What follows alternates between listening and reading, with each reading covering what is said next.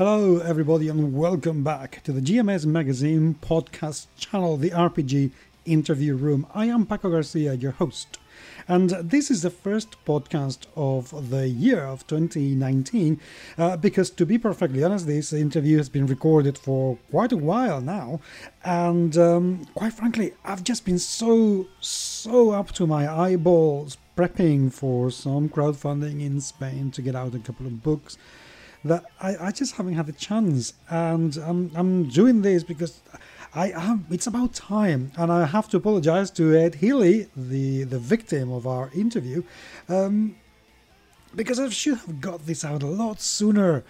But anyway, here it's going to be now, and I hope that you're going to enjoy it as much as I did doing this interview. Although I have to say, it was a very difficult interview for me to conduct because, as you may know, Ed is a specialist in, among other things, in marketing for RPG companies.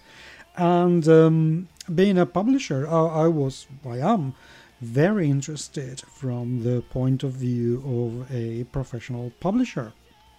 But I didn't want the whole interview to be, a consultant or consultancy session for me. I wanted it to be an interview that you could enjoy as well. And that made it very hard because it was quite difficult not to fall into the kind of, questions and consultancy that I would have wanted. So anyway, it was a little bit hard, but Ed was an absolute champion and went with it marvelously, I have to say, and gave some absolutely fantastic information that I hope you are going to enjoy. So, without further ado, get a drink, put your feet up, make yourself comfortable, and enjoy the interview. I'll talk to you later.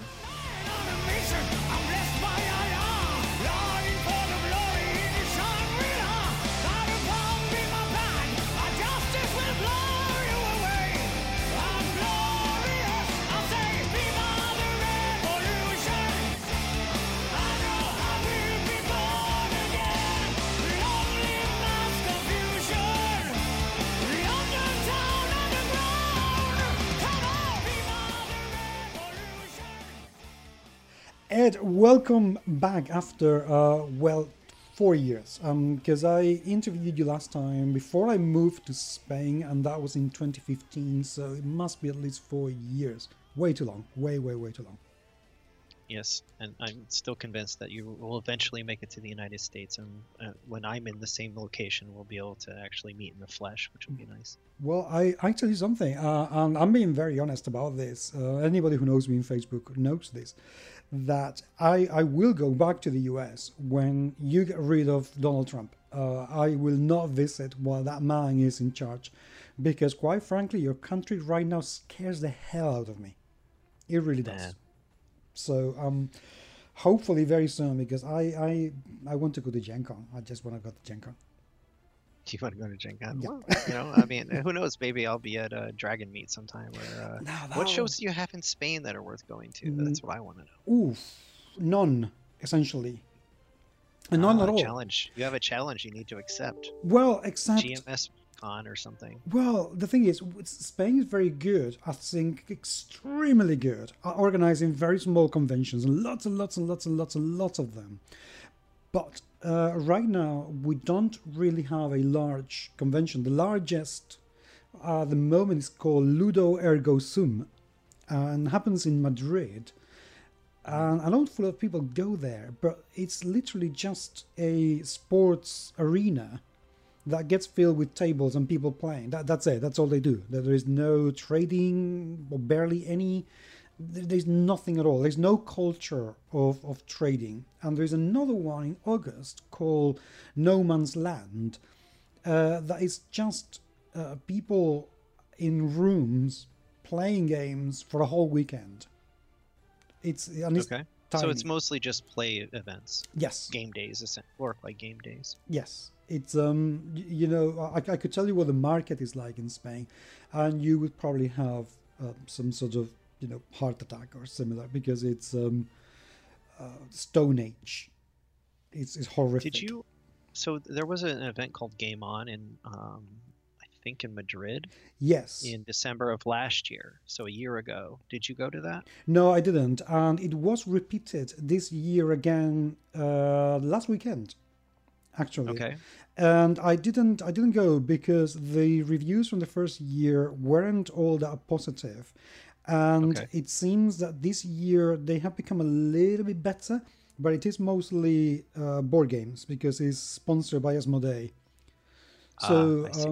not very many role-playing games yet, but apparently it's growing. So if it keeps growing in maybe a couple of years, it will be an event worth exploring, certainly. But right now, no, I don't think so. Not yet. No. Okay. Anyway, we're here to talk about you, but because it's been so long since we have an interview, Sure. I have to make sure that you know how to answer questions. So we're going to Right. start with a quick, easy exercise. So I'm going to ask you five questions, and make sure that you can answer them. So, first question: tea or coffee? Oh, coffee. Okay, good. That's a good answer. Second question: the mountain or the beach? The mountain. Okay, that's a good quick one as well. Fantasy or science fiction? Fantasy. Okay, good. Bikes or cars? Bikes. Okay, and last question: vampires or zombies? Oh boy. I'm gonna have to say zombies. Okay, You asked me 5 years ago, I would have said vampires. okay, no, I'm no, gonna have to say both. zombies. Yeah, good. You answered. That's the important thing. So that's it. You know how to answer questions. That's what I do matters. know how. Yes. Excellent. I have opinions and I will share them with you. I like that. I like that. Right. Okay. Let's talk about you a little bit, because you are now doing logistics and you do marketing for role playing games and gaming companies, etc., and crowdfunding. Correct. Now, Kickstarter has been the best shot in the arm that the RPG world has had since ever, I think. And thanks to that, Certainly since the OGL. yes, it's just amazing how well it's done. Have you seen, as a marketing and crowdfunding expert who helps companies and individuals to get there, have you seen that the average campaign has improved in quality between now and when Kickstarter started a few years ago? Are things getting better? Yes and no. Okay. Yes, in the sense that people know what they're doing more. But the platform's changed. So certainly there's more people there. So that's good because more people means more opportunity. Back in, see, the first project we ever did was Gaming Paper Adventures back in 2010. And, we were happy with $11,000. We were like, that's cool,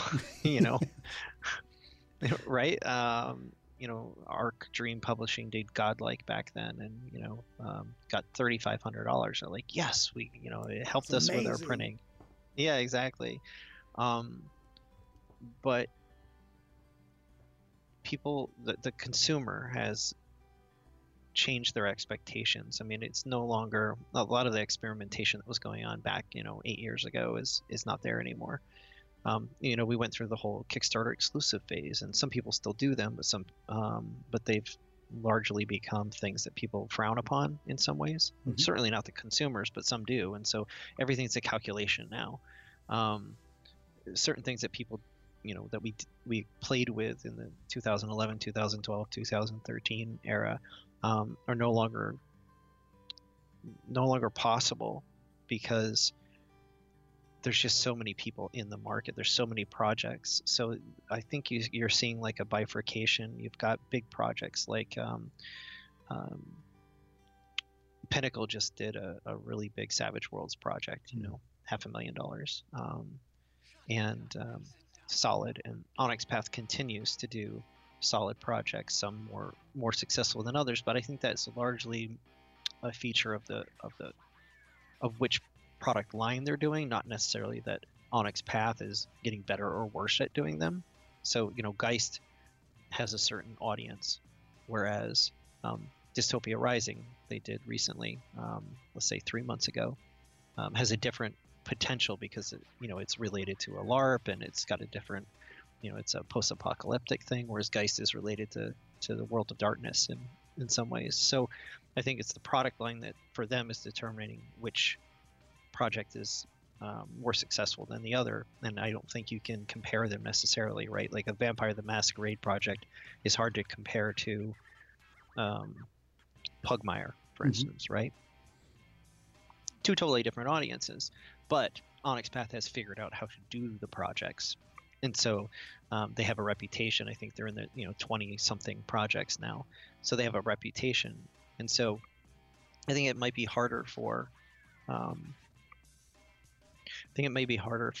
new companies to break into the industry through Kickstarter because of the noise, and to get traction. That doesn't mean they shouldn't do it, because that's publishing in general, right? Whereas 10 years ago, or 8 years ago, there was so many fewer projects that pretty much anybody who was interested in Kickstarter, they would just kind of review the current projects, and it wouldn't take you that long. But right now there's almost 1,000 of them, so it would take you a while to kind of paw through them all. I kind of liken it to like if you were going to a used record store, right? 8 years ago, they might have had 40 records, and I can paw through 40 records in the span of 20 minutes and decide whether I want any of them. But today, if you went into the same record store, the entire store would be filled with used records, and even knowing if a particular new offering is even there is just harder.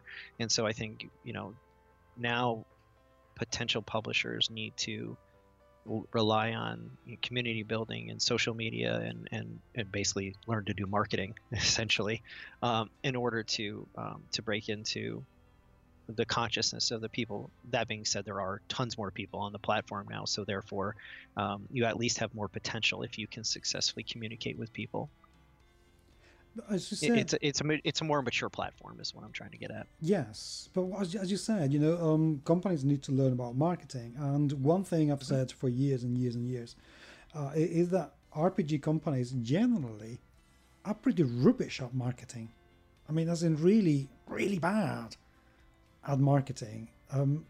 Are you saying that they're getting any better, that they're paying more attention to it now? Well, some, 10 years ago, even video game companies were bad at marketing. So I can't really, you can't really fault them. But the truth is that you're always going to see that. I mean, look at the restaurants in your town. Some are good at getting the word out and some aren't. And the good news is that I think some of the tools that we have available to us, Kickstarter being one of them, but Facebook, Instagram, Twitter, podcasts, blogs, they've been around long enough that if you're willing to put in the effort, you can learn. You can learn how to use them effectively. I think probably when it comes to RPGs, and I've known this ever since Ron and I were doing Atomic Array, a decade or so ago, that it's not just that the tools are there, but you also have to remember that there's people using the tools. And if you're Paco and you're doing your podcast and your blog and you've got a product, let's say, that you want to do, you have a certain personality and you're okay with talking with people. Obviously, we're talking right now. You enjoy it, and so you're probably better predisposed to making use of social and your community to get the word out. Whereas if somebody's tentative, they're not used to being in front, if you will. My advice to them might be to have realistic expectations. If they're not willing to kind of do the things you need to do to build relationships, the first thing I always ask people is, do you want to be published or do you want to be a publisher? Because as soon as you do a Kickstarter, you have a business. Yes. You're not. But if all you want to do is be published, you might want to find a publisher at that point, so you don't have to deal with all the other stuff.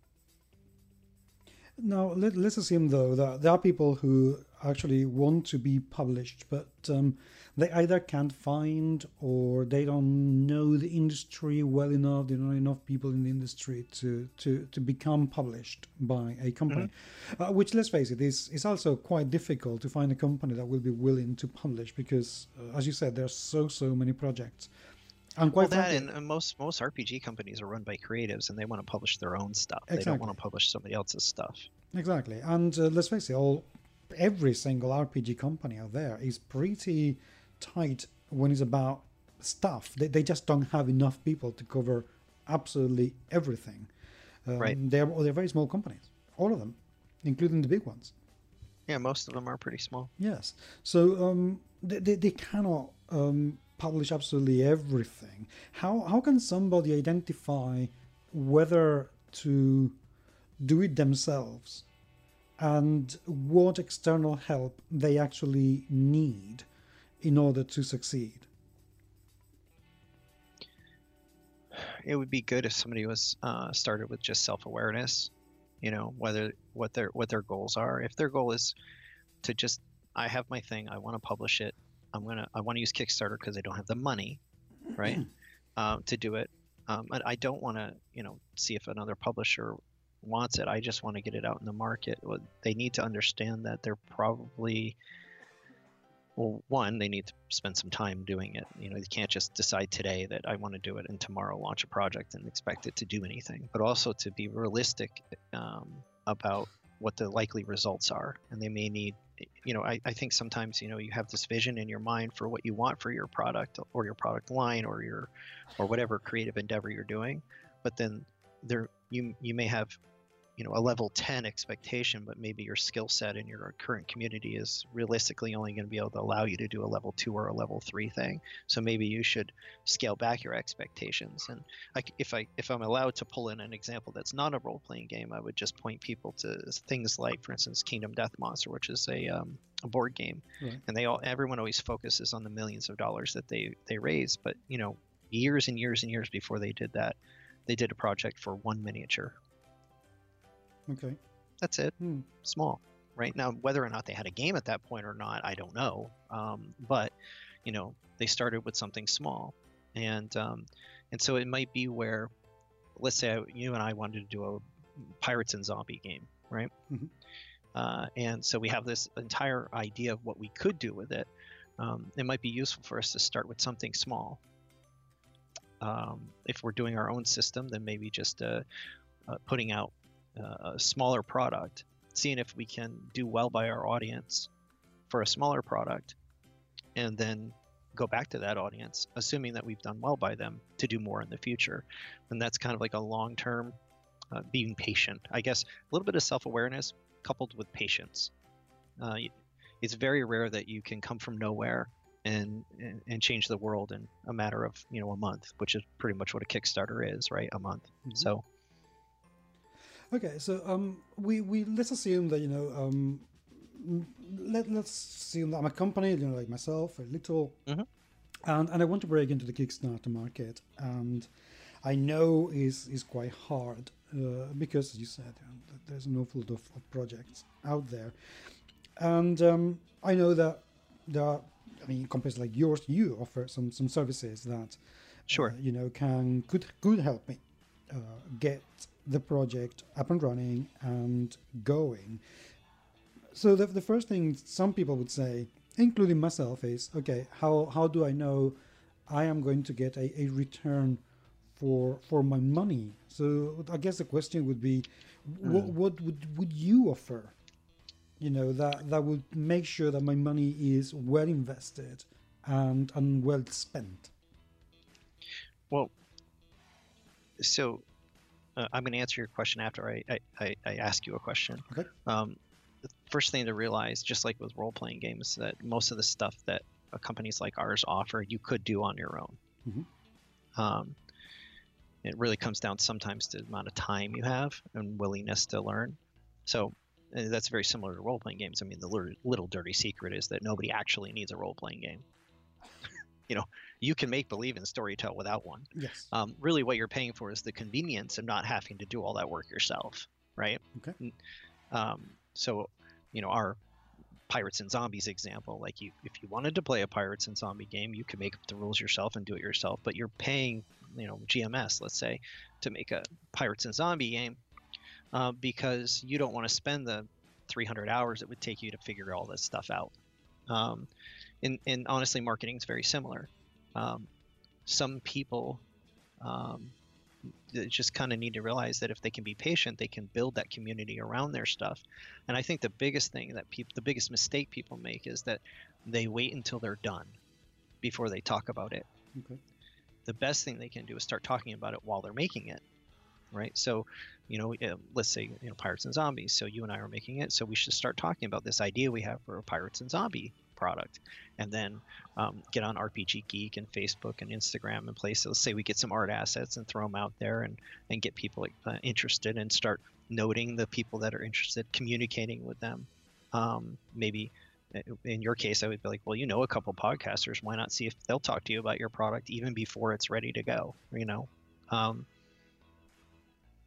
think people confuse often. They think about marketing as well, if I just put money into a black box, what comes out the other end? It's more than just like buying an advertisement. It's the entire ethos of how you communicate with your potential customers. Okay. And that's part of that calculation between being a publisher versus being published, because if you're going to be a publisher, you need to be willing to speak with people. You need to be willing to get in the comments on your posts and ask for people to give you feedback, and be willing to spend the time. And that, unfortunately for many creatives, that's a problem, because they want to create. They don't want to spend time talking to people. What excites them isn't conversating with people. It might be just sitting in their cocoon and creating things. Then they just hope that people will like them. But gone are the halcyon days of Kickstarter, where you can just put something up and people will see it and then go, well, that's kind of interesting, I'll throw money at that. And the biggest problem is because the platform has changed. At the beginning, people understood that you were really kind of giving people money to help create something, very much like what Wolf did with the open design projects before Kickstarter was even a thing, right? People were giving him money to be a part of the creation process. And now they kind of look at more like, look at it as a pre-order system. They really do want you to kind of be there and be done. And that's a hurdle. And so, but the services that we offer, the first thing I like to do is kind of get an idea of the product. So if it was you and you had a product that you were wanting to make, even if you had no art, I'd want to read it. I'd want to play it. I'd want to figure out if I think that there is something there, right? Because the last thing I want to do is make somebody think that I can help them when I don't think I can. And I've many times told somebody I can't help them, unfortunately. But that's our first step. And you don't need me to do that. You can talk to anybody. I'm assuming that if you had the time and you knew somebody, let's say a friend of yours that you met in Barcelona one day, and they're like, I have an idea for a role-playing game that I want to talk to you about. It's about Viriathus and his struggles against the Roman Empire, hundreds of years ago. Great. You might be willing to kind of take a look at it for them, right?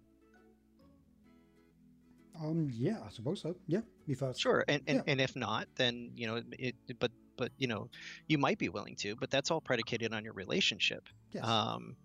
But you would at least give him, as somebody who knows a thing or two about role-playing games, I would say you would at least be willing to give him an idea of whether you thought it would ring true with people. Yeah.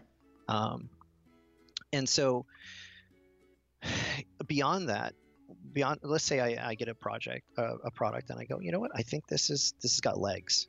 Then I would probably want to counsel people to assume that whatever they think in their mind it's going to cost, and whatever timeline they think in their mind exists, that they need to double the amount of money they think they need and triple the amount of time they need.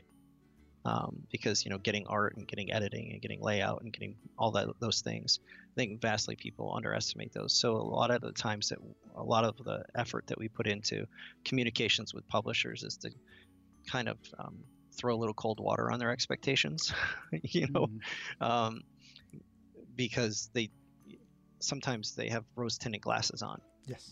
And they think that, well, it's I think I can get spend $100 in art, and in 2 weeks I'm going to have books back. And I'm like, I don't know if that's really accurate. I don't know if it's really accurate. It gets really complicated depending on where you're making your game. You're in Spain. If you have a manufacturer you're using in Spain, then you have a different type of situation than if you're using a manufacturer in Lithuania or China or US or somewhere else. You know, you have all those weird things that you have to consider, like VAT and shipping and all these different little things that you have to consider. And so a lot of the other thing we do is try to educate publishers as far as those cost structures. And that's really what I would say the education side of it is a big part of on the logistics side, what we offer. You know, when people go and they send their SKU lists and the size of the books and stuff to Joey, and he comes back and goes, I think that it will cost this much to ship. Mm-hmm. So then they can make decisions financially about what they're going to charge for shipping or how big the book should be. And there's so many different little things that I can't list them all for you, right? But you know, how big is your book? Will it fit into free shipping boxes, or what are the shipping options? And underestimating what shipping means to a product can be problematic. Yeah. Because, you know, if you're asking me to spend, let's say, $30 on an RPG book or $40 on an RPG book, but it's going to cost me $30 in shipping, it's going to be a hard sell. Yes. Right. And you definitely deal with that in Europe, right? Because a lot of products coming across the Atlantic Ocean from the US to Europe, but also that goes the other way. If you're a publisher in Europe trying to reach the American market, or any market, in fact, you have challenges that you need to kind of consider that are totally outside of the realm of how is this game of pirates and zombies actually going to be fun. True, right? True, because in particularly in the US, you guys are used to very, very inexpensive shipping compared to Europe, as in really, really inexpensive. And I have paid more for shipping for a book from the US than the cost of the book itself. Right, and you know, honestly, there's another thing that somebody new to publishing, and you're probably very familiar with this, Paco, is that unlike boarding card products, if you and I were to make a boarding card game, let's say we're making a card game about pirates and zombies, Mm-hmm. Nobody's really going to expect us to have a follow-up product. If we do, that's nice. If they really like it, they'll be glad. But you can't really make a role-playing game without knowing what's next. True. I don't know a single role-playing game that somebody's like just happy to get a world book and that's it. They're done. They're not looking for a monster manual or a player's handbook or an adventures or a gear book or whatever it happens to be. And so that's another consideration. What are you going to do next?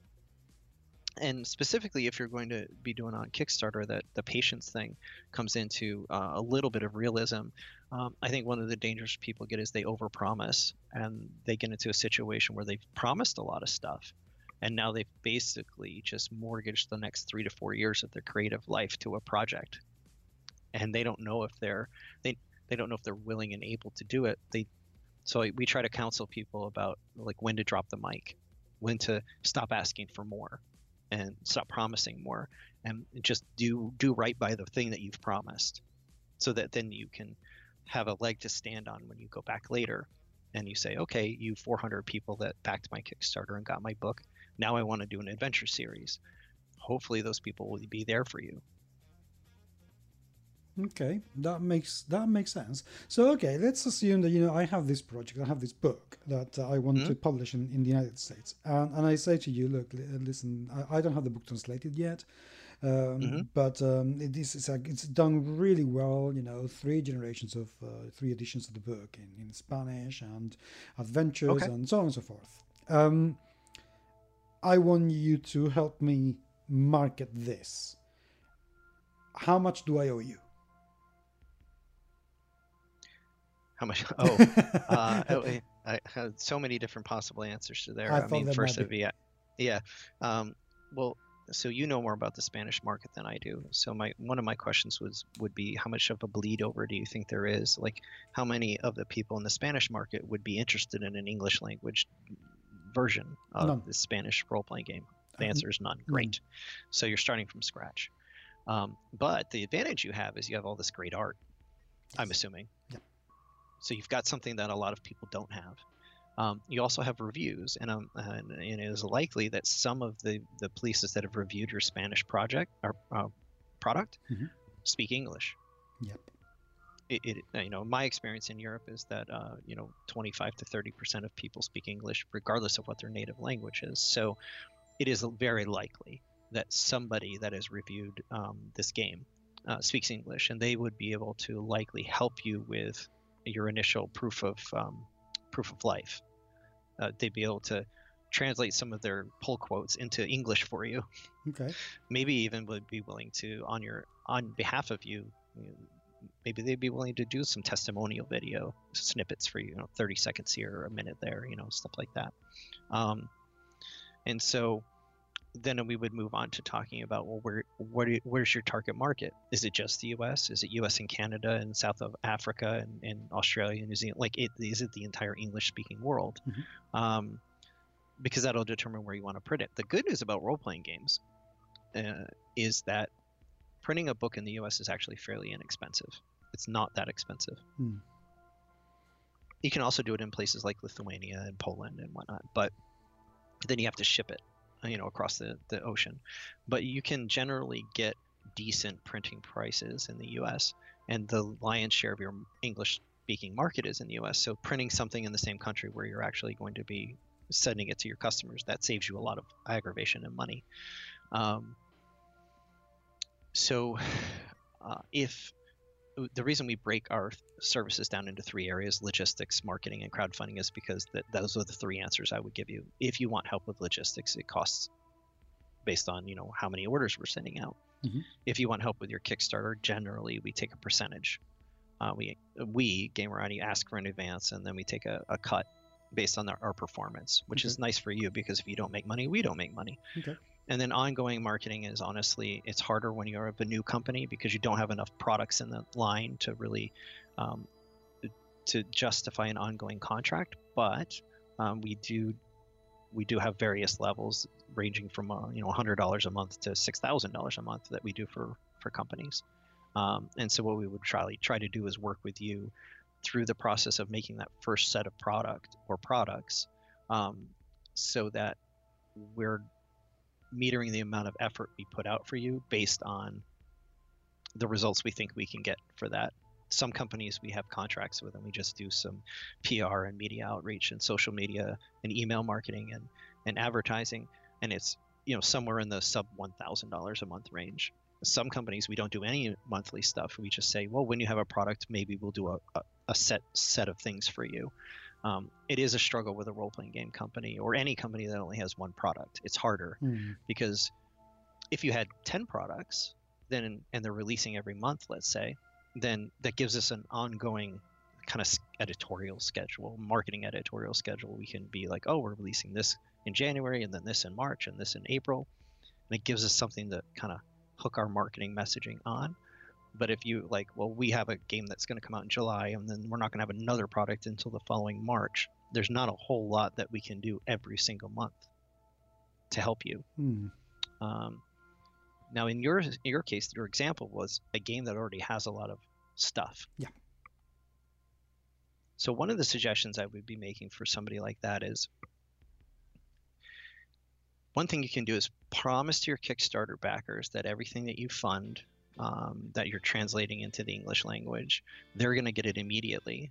But then I would only release those products into the channel, like to retailers and everything, one product a month on a schedule, because that gives you something to talk to media about. It gives you something to talk to distributors and retailers about every month or every other month or every 3 months. It gives you a roadmap to follow. But the great thing for your backers is they get everything now. And if those backers are retailers, they get that stuff before any other retailers. Right. That's attractive to them as well. Right, that makes sense. Okay, so let's the question that when I've spoken to people about advertising and marketing with, the question that an awful lot of people ask is, but how do I know it's going to work? So basically, if I give you, I don't know, a nominal amount, $1,000, how do I know, how do I measure the return on that $1,000 to know that actually it's been well spent? Right. There's the good news is, you remember I said there was good things and bad things that have changed over the last 10 years. One of the good things is that it's now a lot easier to measure that. Okay. So 4 years ago, you had to figure out how to integrate Google Analytics into your Kickstarter backend somehow to try to figure out how you can determine whether your results are having an effect. Now Kickstarter has that built right into their platform. So you can make all sorts of tracking links. And you can say, okay, well, we're going to use this link when we talk on Facebook, and this on Twitter, and this on advertising, and this over here on Reddit, or whatever it is that we're doing. And you can actually see inside the Kickstarter backend whether or not those things generated money for you. So that's one way. I try to talk to publishers ahead of time to find. My background is as a CPA, so auditing companies' financial statements. Mm-hmm. So I do a lot of work trying to figure out what their finances are, trying to figure out really how much money they need in order to not lose money and on their product line. And we try to identify certain benchmarks. The first one is, what do you need not to lose money, obviously. And then there's another one which is a little higher, which is after this amount of sales, you've kind of reached a point where it has enough momentum that it can fund future stuff for you, And so we have a conversation and we come to an agreement as to, because I want to be able to stand before, let's say you, as an example, and say, I did a good job for you. Mm-hmm. But I can't define that after the fact. I want to work with you beforehand. You agree, that sounds like a good number. If we get to that number, then I think you did a good job. And I say, okay. I'm willing to take on that job. But if I feel like you're having an unrealistic expectation, or you feel like you can do more on your own than you feel like I can bring to the table, then maybe instead of being really involved in the project, maybe all I'm doing is helping you with like an ad buy or some outreach or something. Okay. And of course the price changes based on that. And of the 400 and some odd projects that we've worked on, some of them we're doing everything. We're managing the entire project, and some of them they just bought a couple ads, or they wanted us to reach out to media or do a little bit of content marketing. And so some of them are people that they feel like they can do most of the work themselves, and they don't need us to do everything that we can do for them. And so we just kind of like tailor it to the particular publisher. But generally, mm-hmm. If it was me and I was in your shoes, let's say, and I hadn't published something yet, and I was going to spend $1,000 to market a project, I would hope that at least $3,000 came back from that, at least, because you have to understand, you're doing the math, right? So I get $3,000, but Kickstarter and Stripe, or the payment company, that's 10% of that. So I'm really only getting $2,700, but that would be kind of like the minimum I would want back. And so I would try to figure out if I thought I could do that on my own. And that's one area where you can. So for example, if you were hesitant or nervous about spending money on, let's say, advertising or marketing through us, I would probably try to educate you that you could probably do some tests buying ads on Facebook yourself. Yeah. So let's say you were going to do a 5th edition compatible game, because that's the easiest one, right? So I would encourage you to maybe spend $100 to try to see if you can reach out, target ads on Facebook to people that are fans of D&D, mm-hmm. or even better, people who are fans of like Adventure Week Games or Cobalt Press, because those are third-party D&D publishers, not D&D itself, and see if you can get some of those people to sign up for your newsletter or like your Facebook page or whatever, and get you comfortable with how to generate that return on investment without needing me, right? Because if you can do that yourself, and you don't need me, maybe you'll use me later on to do other things that you don't need my help for. My goal is to have as many companies be as profitable as possible, because that's just more potential customers for us. Oh, absolutely. Yeah, I mean, to be totally transparent about it, the better off that every publisher does, the more likely they are to hire us to do work for them. So. No, absolutely. I mean, your performance is definitely directly related to whether people come back to you or not. That's just sensical, I guess. Now, but my experience has been if you try to look out for the best interests of the potential client, even if they don't actually work for you, most of them remember that. Yeah. So Not always. I mean, there are companies that come to me and they're like, we want to spend, $5,000 to market our PDF on Drive-Thru RPG, and I say, well, I can't in good conscience take your money because you won't see a good result from that. Some of them go spend the money anyway and then waste their money, and then they end up going out of business. But some of them, even if they don't give us any money for that marketing, come back later and they say, I really appreciate the fact that you actually looked out for our best interest. That means a lot to me that you didn't just take our money and, and take advantage of us. We've been doing this. I've been in the industry for over 20 years. So, I'm not going anywhere. And so long-term relationships are always more valuable than short-term paydays. Agreed. Certainly agreed. So you are using an example of a Spanish language game that you want to translate into English. And so that you ostensibly have a lot of art. And I'm assuming that you or somebody that works with you can speak English, write English, at least good enough to communicate with native speakers. I would spend a lot of time on Facebook and Twitter and Instagram putting out some of that art and saying, here is, give me an idea. What would this potential game? Let's go with Pirates and Zombies because it's the example. So it's a Pirates and Zombies game, and you've got all this great art of Pirates and Zombies for this particular game you're going to translate. Set up a time, once a week or more if you have the assets over the next 6 months to a year, and put those things out on those social channels and communicate to people that this is something that you're building, and if they think it's interesting, then check out our sign up for our email newsletter or something of that nature, and keep the conversation going, build that community. That is where I would start, but that's all something a publisher can do without my help. We're willing to do that for them if they have other things. Like a lot of times people come to us because they just don't have the time.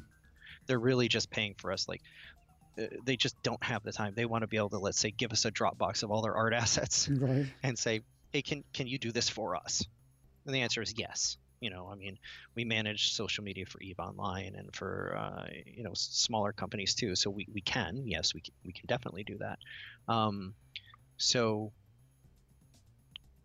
I would essentially start there with trying to teach you all the things you can do yourself. And then if there's something that you could do but you don't have the time, then that's where we would initially step in and say, well, we would do this for you and it would cost you X amount of dollars.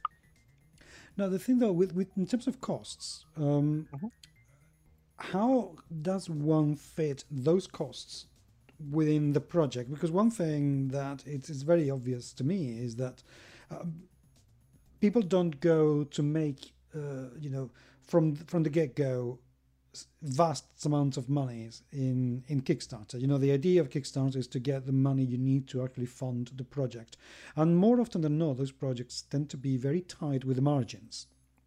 So if somebody's asking for $20,000, let's say, is because they actually need, $20,000. Sometimes they need even more, but they start a little bit less, so not to scare off potential backers. So how does one fit the extra expenditure within the confines of those tight margins in the terms of the production? Well, I mean, there's a couple things to remember or to think about.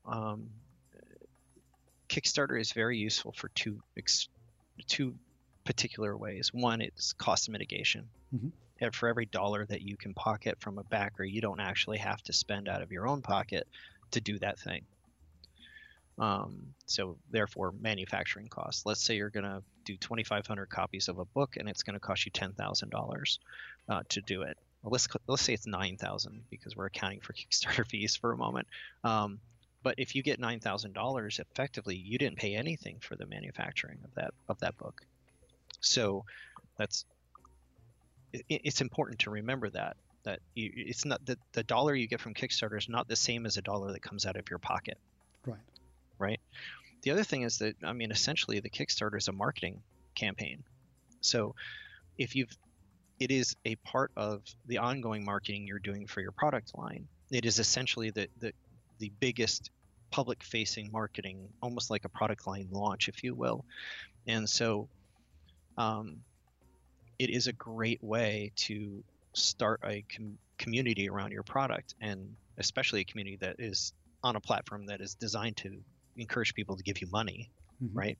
As opposed to Facebook, where people may just like your art or may like your short story, but they're not really there to give you money. They're there to entertain themselves. So how to build in those costs? Well, are you familiar with the concept of sunk costs? No. A sunk cost is a cost you've already spent. You're not getting that money back, right? So the half an hour that you spent eating breakfast this morning is a sunk cost. Okay. You're not going to be able to get that half an hour back. That goes doubly for things like paying for a graphic designer to make the art for your Kickstarter. You've already paid them. Now, it would be nice to recoup that cost, but really, it's not really a cost of the Kickstarter in the sense that if you don't get that money back, you can still make the game. So sometimes people will say, yes, if I wanted to recoup every single cost for everything I've ever spent and pay myself for my time that I spent making this game, I need 20 grand, but I actually only need 9 grand to make this product. So they'll ask for 10 because of Kickstarter fees. And so therefore, if they only get 10, at least they can make the game. Mm-hmm. And all the stuff they already spent money on, that's a sunk cost. You can do that if you have the money to do that. Mm. And that's the difference between whether you're using Kickstarter as, so one way to look at it is, if I don't get money, I'm not making this game. Or if I fund but I don't get everything I need, I'm still going to make it, but I'm just going to accept the fact that this is a great way to reduce the amount of money I need. And so if you're sitting on, let's say you need 20 grand total to make your project and you have 10, mm-hmm. you can ask for 10. And then that way you can still do the project. But if you're in the situation where you have no money and you need that 20 grand, you better ask for 20 grand. Because if you ask for 10 and you can't make the game, then you're going to be in a bad way. Yes. No, I agree. And some people have said to me, if you need 5,000, ask for 4, and then, when you get to 5. But the problem with that is that people expect that by 5,000, you will be offering a stretch goal, which is eating into your initial costs. So you need to make 6,000 to cover the cost for the first one. So it doesn't really work, does it? Well, I usually go the other way. Sometimes you'll have a stretch goal that you really want to offer because it's got a lot of sizzle. Mm-hmm. So there's stake, which is, new content, new rules, new player classes, new whatever. And then there's sizzle, like I would say more art, better art, maybe some tchotchkes or things that don't cost you a lot of money to produce, but are interesting and they would drive interest in your campaign. In the board game space, if I was doing a game where I had factions and the only thing I need to do to make a new faction is to add a new player card with a piece of art, so maybe it only really cost me $400 to add a new faction to the board game. Mm-hmm. I might still charge $5,000 for that, as a stretch goal. But that's steak and sizzle, right? It's sizzle because it's cool looking a little bit. But if I was adding a mini, like an actual sculpted miniature to that, now that's sizzle. That's like, wow, I have a thing I can paint, Yes. But it's always steak because you're adding to the usefulness of the game. In an RPG sense, a new player class or a new, more monsters in your monster manual section or whatever.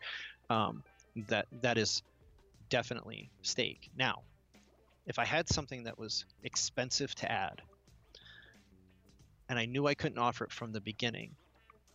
Let's say I know I'm going to ask for 10 grand, but I have this other thing that'll cost me 20 grand to add, but I really want to do it.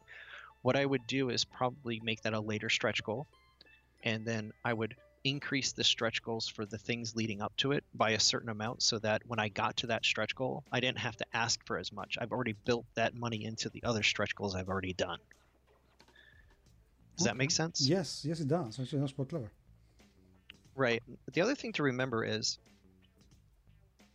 a lot of times Kickstarters, if you've done your job right, if we're working with you, if we've done our job right, you want to fund within the first couple days, hopefully the first day, but certainly the first week.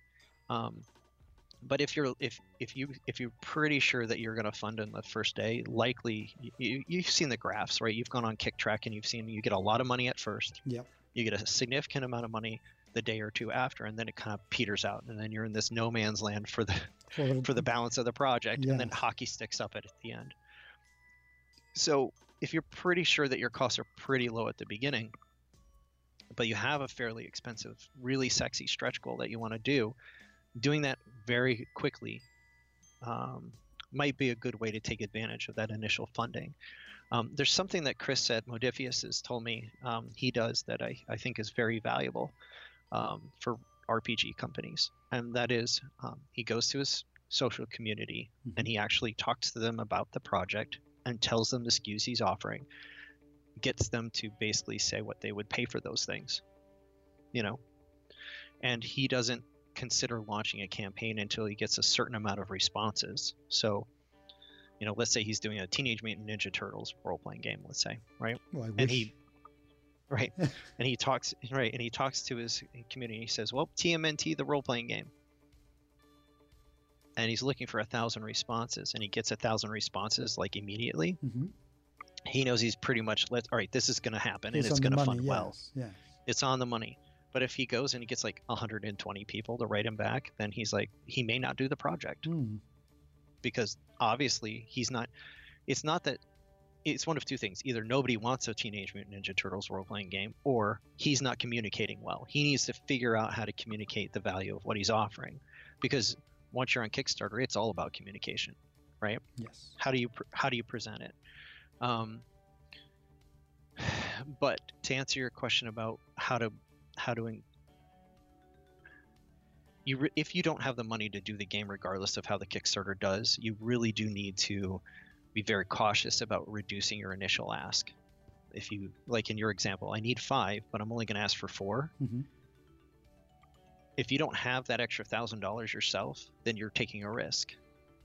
And if you're not willing to go to the bank and take out a loan, if you only get $4,001, then you probably shouldn't do the project. Okay, that makes sense. That makes perfect sense.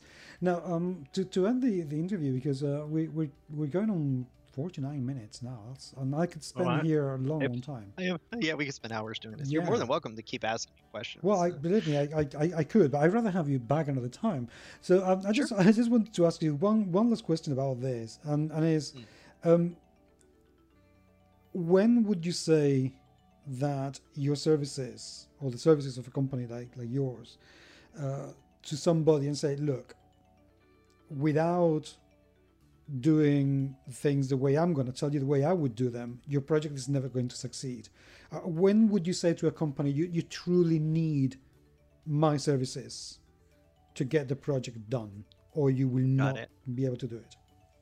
Okay, it's not that I won't take on a project if they're like, hey, we're launching in a month. It's not that I won't do it, but I prefer to have at least 3 months prep time. And the reason for that is, you're a podcaster, right? Yeah. Obviously, we're doing this show. Yes. If I was to write you today, Paco, and I was to say, you know what, I've got a guy, his name's Bob, and he's got a game, but I would like to get with you ahead of time and maybe do an interview so that it can be part of the Kickstarter. How long would it take for you to negotiate your schedule and Bob's schedule, and then produce the show and then get it ready so that you could drop it on a particular date? Between a month and 6 weeks.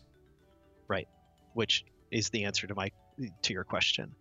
The more time that you can spend beforehand working with us, the better. Honestly, in a perfect world, I would love it if somebody was to come to me and say, I haven't written a single word yet. Like your example, the translation. If they came to me and said, we have the Spanish game, I haven't translated a single word of it yet, but I want to tell you kind of what it is and let you look at some of the graphics so you can get a kind of a feel, maybe talk to you. That could be a year or 18 months away from being on Kickstarter. I don't know. It depends on how long it takes you to do the translation work, right? I always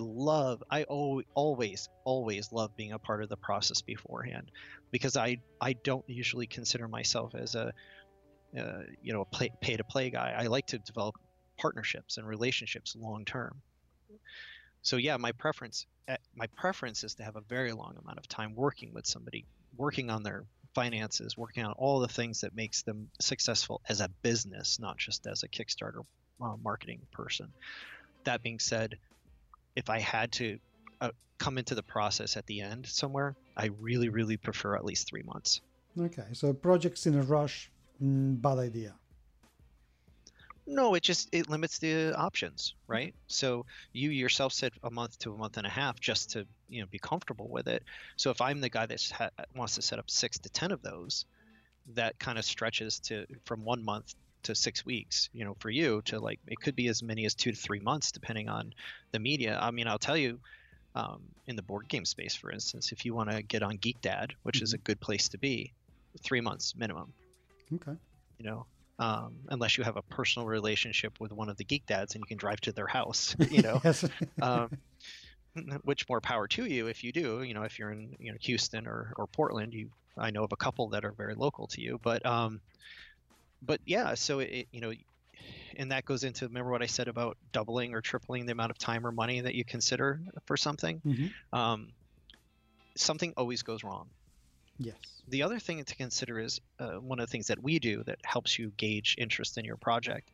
I love having the project set up and then letting people see it for a couple weeks before a launch. Yes. And the reason that you do that is all the problems that they're going to spot that you didn't spot, you can fix them before the project launches. And so the communication in the comments when the Kickstarter launches is about how cool your project is, not about how you misspelled this, or you made an error here, or your shipping stuff doesn't make sense, or people aren't going to get distracted by minutia. They can just be focused on making cool, talking about the cool stuff you have going on. Good.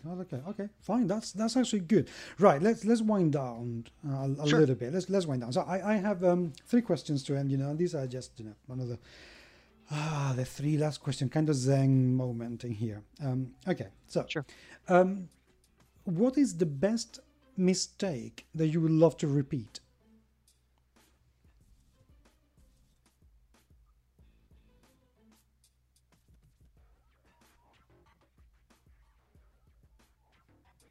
Wow.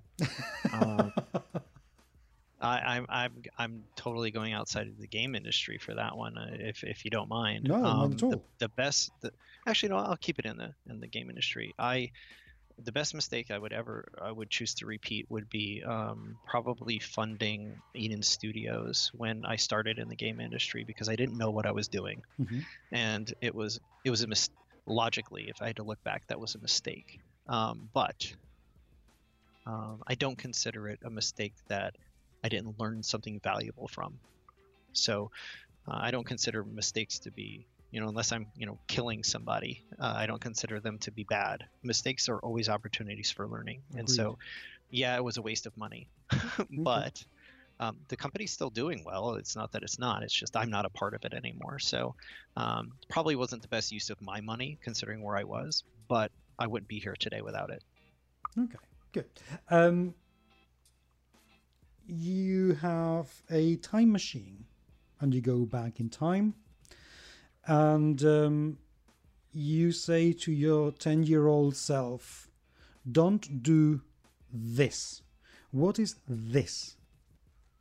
Don't lie to your wife. Okay. It doesn't matter what it's about. She's a strong woman and she can take it. She would rather know the truth about everything. Okay, well, that's a good one. Right, Ed, thank you very, very much indeed for being with me today.